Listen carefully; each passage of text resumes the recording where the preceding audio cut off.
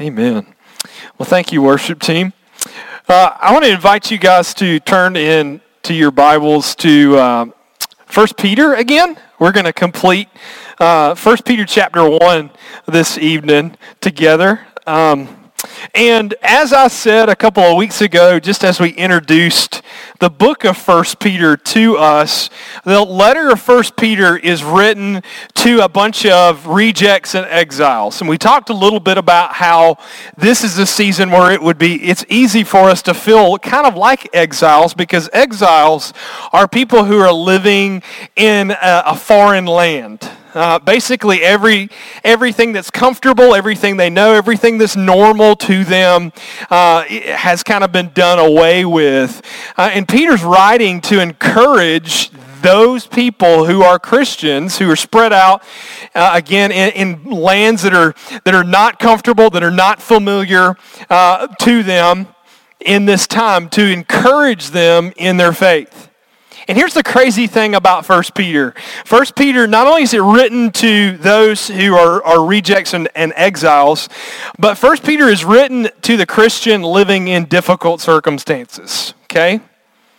And so that's why we can think of no better book for us to look at as we consider the season we find ourselves in. Because here's what Peter wants to draw our attention to, is to encourage us to grow in our trust of God and our obedience to Him. So wait a minute. Like actually difficult seasons in life, even suffering, are God's means to grow us up in His grace. Because we have this living hope, this living grace that is at work in our life. And as a matter of fact, as Peter said in the first few verses, that grace that is alive in us is meant to like abound, to be multiplied even in us. That peace and grace is to be multiplied in us. But this is written to Christians who find themselves in difficult situations, to encourage them in their obedience and their trust to God. To know that is for this season, particularly the seasons where they find themselves suffering. Tonight we are in 1 Peter chapter 1, verses 22, and then we're going to go through chapter 2, verses 3 tonight. We're going to talk about what it means to mature as a Christian. And it simply means this, is to become sincere in our love. We're going to talk about what that looks like here in a minute, but let's look at the verses together. 1 Peter chapter 1, verses 22 is the first verses we'll read. 1 Peter 1:22 says this, having purified your souls by your obedience to the truth for a sincere brotherly love, love one another earnestly from a pure heart, since you have been born again, not of perishable seed, but of imperishable seed, through the living and abiding word of God. For all flesh is like grass, and all its glory like the flower of grass.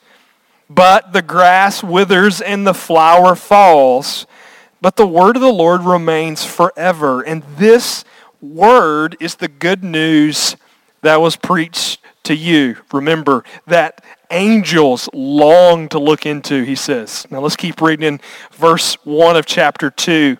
So then, put away all malice and all deceit and hypocrisy and envy and all slander, and like newborn infants long for the pure spiritual milk, that by it you might grow up into this salvation, if indeed you have tasted that the Lord is good. And so Peter wants to show us that having a life of grace, having the living Christ live in us, that grace and peace are to be multiplied to us.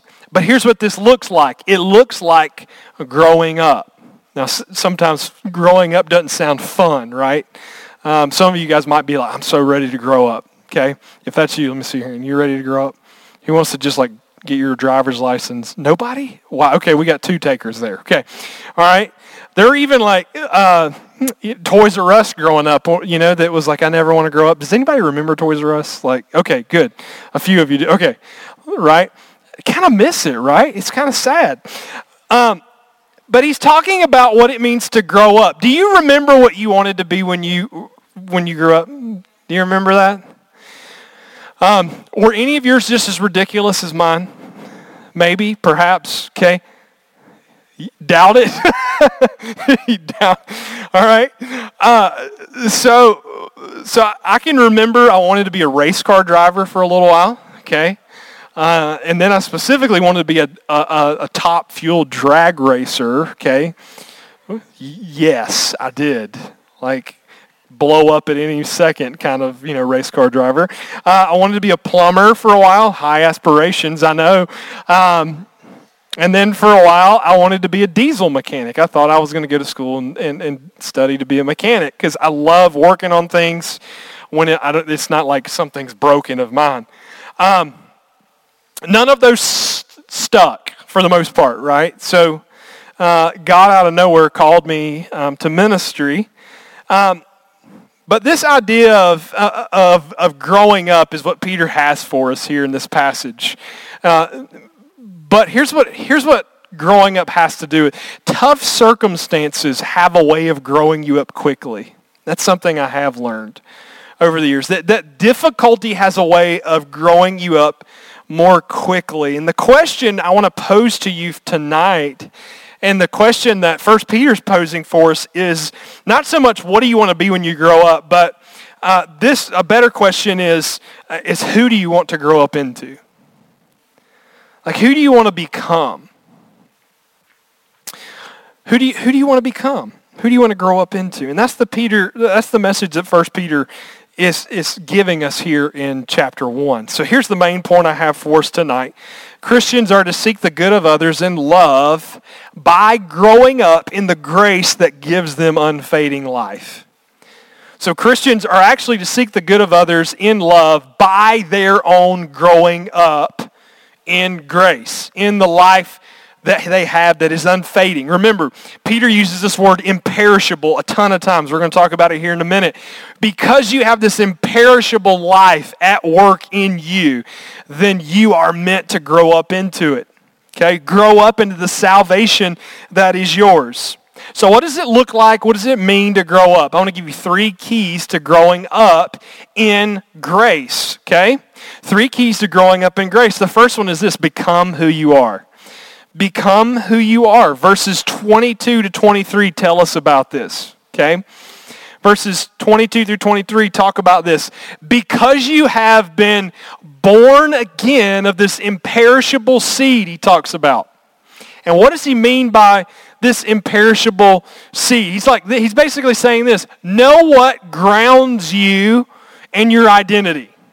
Okay? Know what grounds your identity. God has planted, if you are a Christian, God has planted in you by His Spirit the indestructible life of Jesus. This indestructible, he said, remember, unfading. It's never going to go away. It's never going to perish. It'll only get better, he says. It doesn't fade, but it actually grows even in difficulty. And strangely, difficulty has a way of being fertilizer for this life growing up in us. That what you are actually shines through most clearly in the darkest of times. And if you are in Christ, yes, there will be ugly stuff that comes out in difficult times. But as we'll see here in a minute, that's God's way of working you out of you so that He might work Jesus into you. Okay? To be born again, though, is to have this new beginning. We call it regeneration. That's the fancy theological word. The theological concept of regeneration. It's a radical state or a change that happens to us. Okay? Peter's already talked about it here twice in chapter 1, that we are born again into a living hope through Jesus and His resurrection. What does that mean? That means that the life of God by faith in Him is now at work in us, that we're no longer separated from God in our sin, but in faith, okay, this act of God through Christ's resurrection life is infused in us. that we're joined to that life.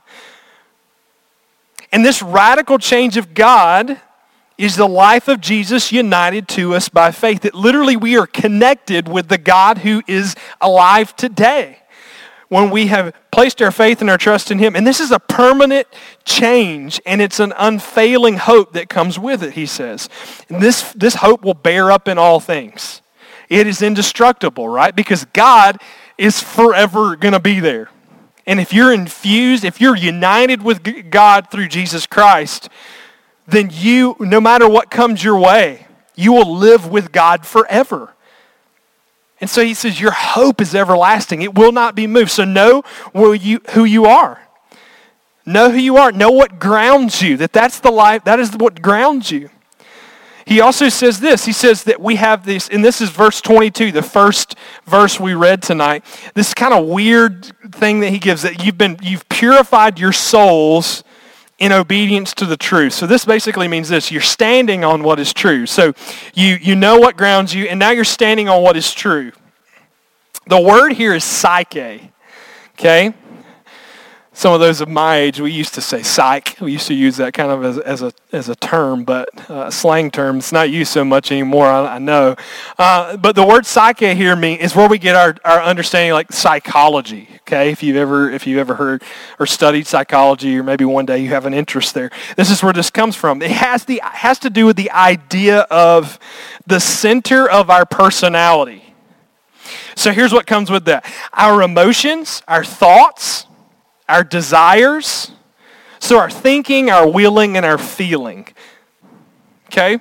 So here's what Peter's saying. The grace of God not only changes the state of our life in that we are joined with him, okay, but grace has a way of renewing our thought patterns. Our emotional responses are changed and rewired. Our motivations to act in the way that we do, all of that gets rewired and renewed by the grace of God at work in us. And so what does this mean? It means we're able to hear and weigh out truth, okay, and to respond appropriately to that truth, because we understand that truth isn't just something I make up and is just my truth and you have your truth and I have mine. No, truth is something that matches reality. And that door over there can't be in a different place for you, right? It's there. It matches reality. That's what truth is. And so all of our life is rooted in this truth, supremely the Word of God, that is living and active in our life by his Spirit. 19th and 20th century thinker, philosopher by the name of Francis Schaeffer puts it this way. He says, Christianity is not just dogmatically true or doctrinally true. In other words, it's not just a belief system. He says this: rather, it is true to what is there, and thereby it is for the whole area of the whole man in all of life. So it's for all of you. And so here's what the Spirit does. The Spirit works into our inner being, our personality, our thinking, our willing, our feeling, as we hear and respond to truth in obedience. So here's what this does not mean. This means I'm not led by my personality. I don't retreat into my personality. Oh, well, I'm just an introvert, or I'm just sometimes that just means you're just a jerk, right? You ever know that? Like when people kind of excuse their behavior because, oh, that's just my personality. Well, you should change that, right? It's kind of thing. It's not that we're led by our personality. We're not led by our rogue kind of thoughts. Our emotions don't lead us. These things are all purified by the truth. And so all of this produces love. Rather than being led by our thinking, our feeling, and our willing, our will, our feelings and emotions, and our thoughts are shaped around truth, rather than dictating what truth is. You see the difference? And all of this, Peter says, produces love. Then you have this right goal. So you know who you are, okay? You know what grounds you. You are standing in truth, but then you have the right goal for all of this, and that is the deepening love. And that's what Peter gets at. Knowing what grounds you and standing what is true completely in grace forms you in a whole way. So he says this, he says, it forms you ultimately to lead you to a deepening of love for you. So here's the crazy thing. If you're actually walking in obedience and you're actually standing in truth, you become more loving. Say what? Let me ask you this. In our season that we find ourselves in right now, when we are claiming to have truth, are we becoming more loving? Because I'm not so convinced we are, friends. Because ultimately, this identity and personality being rooted in grace leads us to love. And so God's love working deeply in and through us deepens us in love. So look at how Paul says this in Romans 12. He links our holding on to truth or what is good to our love for one another, our genuineness in love. He says, look at this. Let love be genuine. How do you let love be genuine? You abhor what is evil and you hold fast to what is good. And then he says, love one another with a brotherly affection and then outdo one another in showing honor. How do you have genuine love? How do you have a affection that grows for one another to where you're actually wanting to outdo one another in showing honor? You hate what is evil and you give approval to what is good. You stand in what is true. And so our love is meant to be so much deeper than oftentimes what we hear in the world. You know what the world's understanding of love is, right? It is acceptance of everything. Okay? You realize that's not love, right? The acceptance of someone by accepting of their emotions, their thoughts, their desires, their state of life, their choices, even if that thing is not actually good, is not loving. It is not loving to approve of someone who you care about when you know what they are approving of is not good. Right? Because true love is the yearning for someone to know and to walk in what is good. Okay? So love holds out what is good and right and not empty and perishing, but what is unfading, Peter says. What is imperishable. So what does love look like? It looks like yearning for the good and fullness of others. So simply put, guys, this is what I'm saying here. This is what Peter's getting at. Growing in grace makes us more loving and desirous of the fullness of others in truth. So you and I should feel a real affection towards our Christian brothers that causes us to honor God in the way we relate to them. So let me be more specific here. When Christians are growing in the Word and in truth, they are more peaceable peacemakers, not troublemakers who promote the unity of the church. They are more peaceable peacemakers. That doesn't mean that they're unwilling to step into conflict and confrontation. No, that's not a real form of peace. But they promote the unity of the church. They're not troublemakers. So are we becoming more or less loving in this season?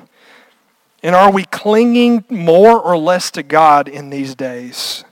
Because here's the thing, guys. We can't control the outcomes of what comes of this season, but you and I can control what we choose to ground ourselves in, what we will choose to be and become.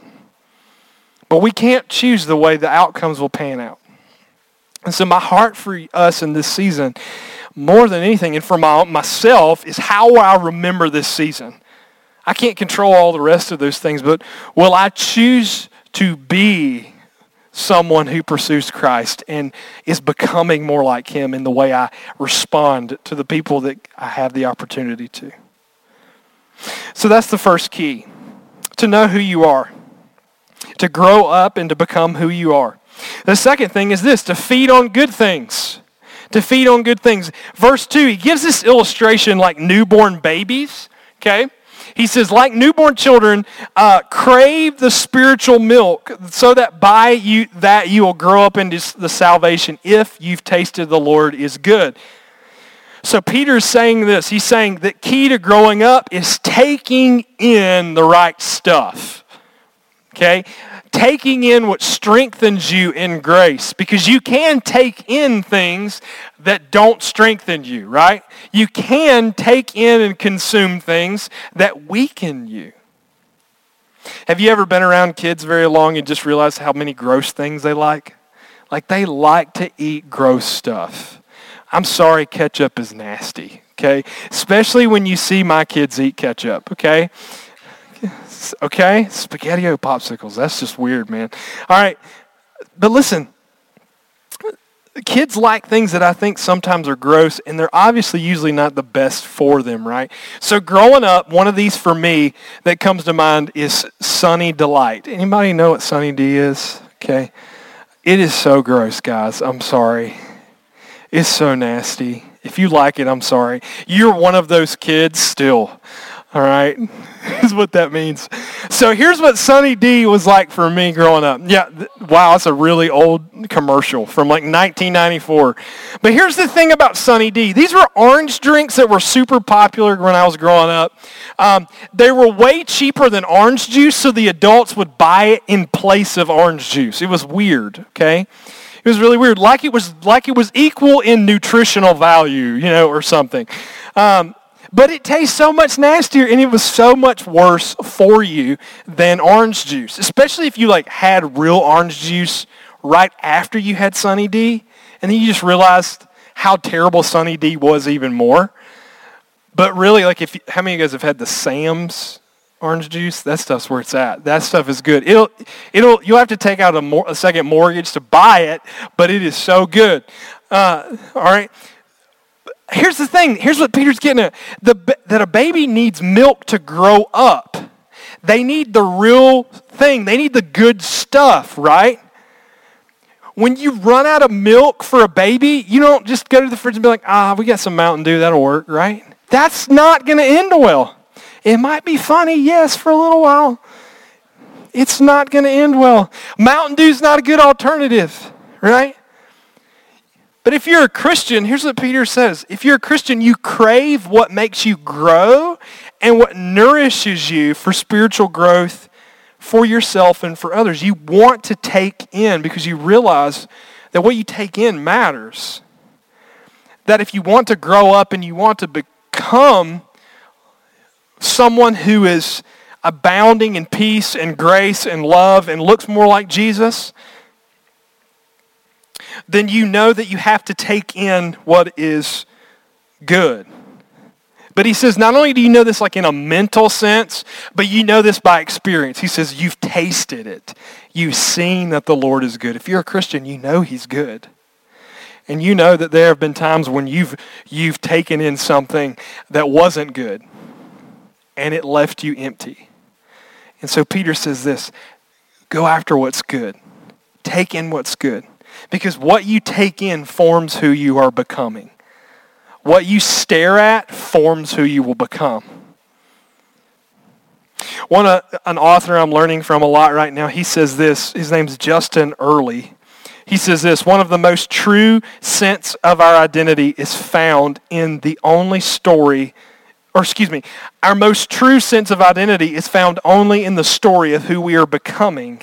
And that story is found in the words of the Bible. We can become ourselves only by staring into that story when there are many other stories competing for our identity. So he says this, you only know who you are and who you're becoming if you know God. And so you have to stare into the story that tells you who you are, who you're becoming. And the scripture, the word, the truth is what does that. You only become your true self when you look into that story. So what are you taking in this season? Is it good? Is it nourishing you? Or is it going to lead you to a crash? Take in what is good so that you might grow up into all this goodness. Third key, get rid of what doesn't fit. Get rid of what doesn't fit. Verse 1, he says what? Put away all of this. And he gives a list. We'll go through that in a sec. In addition to feeding on truth and what is good, you have to put away the things that don't go with that desire, right? It's kind of like when people go to McDonald's and they order a Diet Coke, but then they supersize it, if you've ever seen that. It's like those things don't really go together, right? So like if you are taking in something that's good for you, and I'm not saying Diet Coke's good for you again, but you have to put off as well. Growing up actually involves you putting away old sinful patterns, childish things, old habits. Why? So that you make room for good in your life. You make room for growth there, for you to put on something else. So you don't just take off something, you don't just stop a bad habit, you replace it with a good habit, okay? But you have to take that away, you have to put it off. So if you're going to grow up in grace, you have to make room for the love of God to grow in you by putting away things that don't fit with this life. So I'm terrible at holding on to things for years. I'm convinced there are two people. There are hoarders like me, and there are purgers like my wife, okay? How many of you are hoarders? Come on, it's okay. Yeah. I have clothes that are almost 20 years old in my closet. Confess, I do. And here's an even more painful confession. I oftentimes forget they're there, okay? And I'm like, oh yeah, I forgot about that, all right? And because I'm in youth ministry, a lot of youth group t-shirts pile up over the years. I'm like, oh man, why have I still got that? But then I'm like, I can't get rid of it now. It's like one of the early ones, right? So it looks terrible, all right? I'm terrible at holding on to things beyond what they're useful, okay? I'll confess, all right? Lindsay's not here. She can't use it against me, all right? I'm the worst at this with clothes, okay, like I told you. So I might want to wear that jacket that I've had for 15 years, even if it does fit terribly and it's way out of style and it's baggy. I don't care. You know what? I might need it, right? So I'm kind of a hoarder, but every once in a while, I'll give Lindsay like free reign, okay? I'll let her just go through my closet and I'll say, get rid of whatever you want. She's like, you haven't worn this. Can I get rid of this? Can I get rid of this? Yeah, whatever, sure.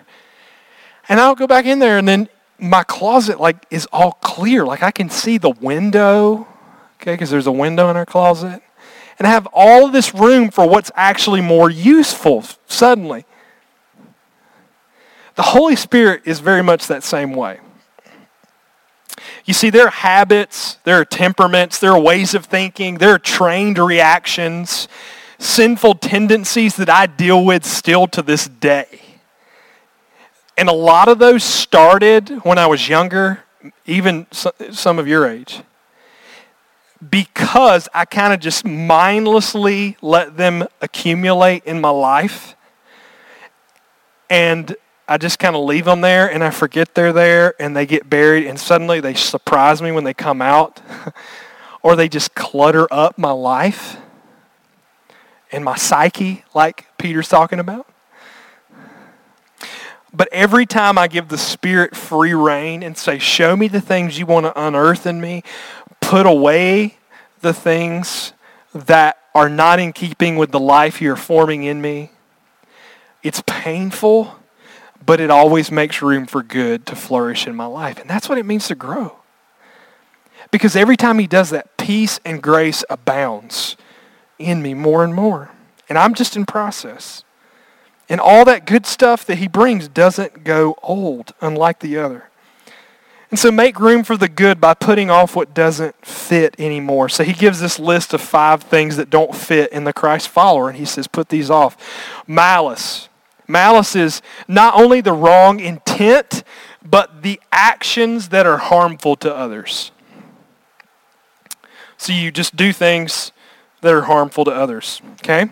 Deceit, harming others through trickery or falsehood. So you might not like just be blunt about it, but you do it like in a subtle sense. That's deceit. Hypocrisy. Hypocrisy masks inner evil by an outward display of righteousness and good deeds. Put that away. Envy, he says, it's the opposite of thankfulness for the good that you see coming out of others. Ew, that one hurts, right? That one hurts for me. And then the last one is slander. Any speech that harms or is intended to harm someone's status or reputation. He says, put those things off so that you might take in what is good. All of these sins aim at harming other people, whereas the end result and goal of Christian maturity and growth is love. Love that seeks the good of others. So let's clear these things out. And there's enough of that in the world right now that is empty of hope, right? But for those who have been born into a living and enduring grace, seek the good of others even in hard times because they know who they are. They stand in the truth. They know the right goals. They feed on what is good. And they put off what doesn't fit. Christians are to seek the good of others in love by growing up in the grace that gives them unfading life. If you don't know that life today, I want to invite you, perhaps for the first time, to just say yes to Jesus. And He will give you an unfading, imperishable life and hope that is well kept with God in heaven. No matter what circumstance may come, it's forever rooted there. And it actually will grow even in hard season. If you're a Christian today, you've done that. But maybe you've lost sight of that and your heart's not loving. You've been moved away from that because every day we've got to get up and we've got to calibrate our heart again on truth. We've got to calibrate our soul upon God's love and stare into that story that tells us who we are, reminds us of who we are and who we're called to become. And let's make room for love to abound in our life. All right, so to conclude tonight, here's what we're going to do. We're going to put up a couple of questions and just kind of walk through these things together. If you have a way that we can minister to you, know we're here. We'd love to do that. You've got adult leaders here that will do that. If there's a way that something I said tonight struck you and, hey man, like the Holy Spirit wants to show me some stuff, but I don't know how to deal with all this clutter. I need somebody to help me go through the closet, I'm here for that as well. Okay, I'd love to be able to do that for you. Nonetheless, let's spend a few moments walking through these together, and then we're done. Okay.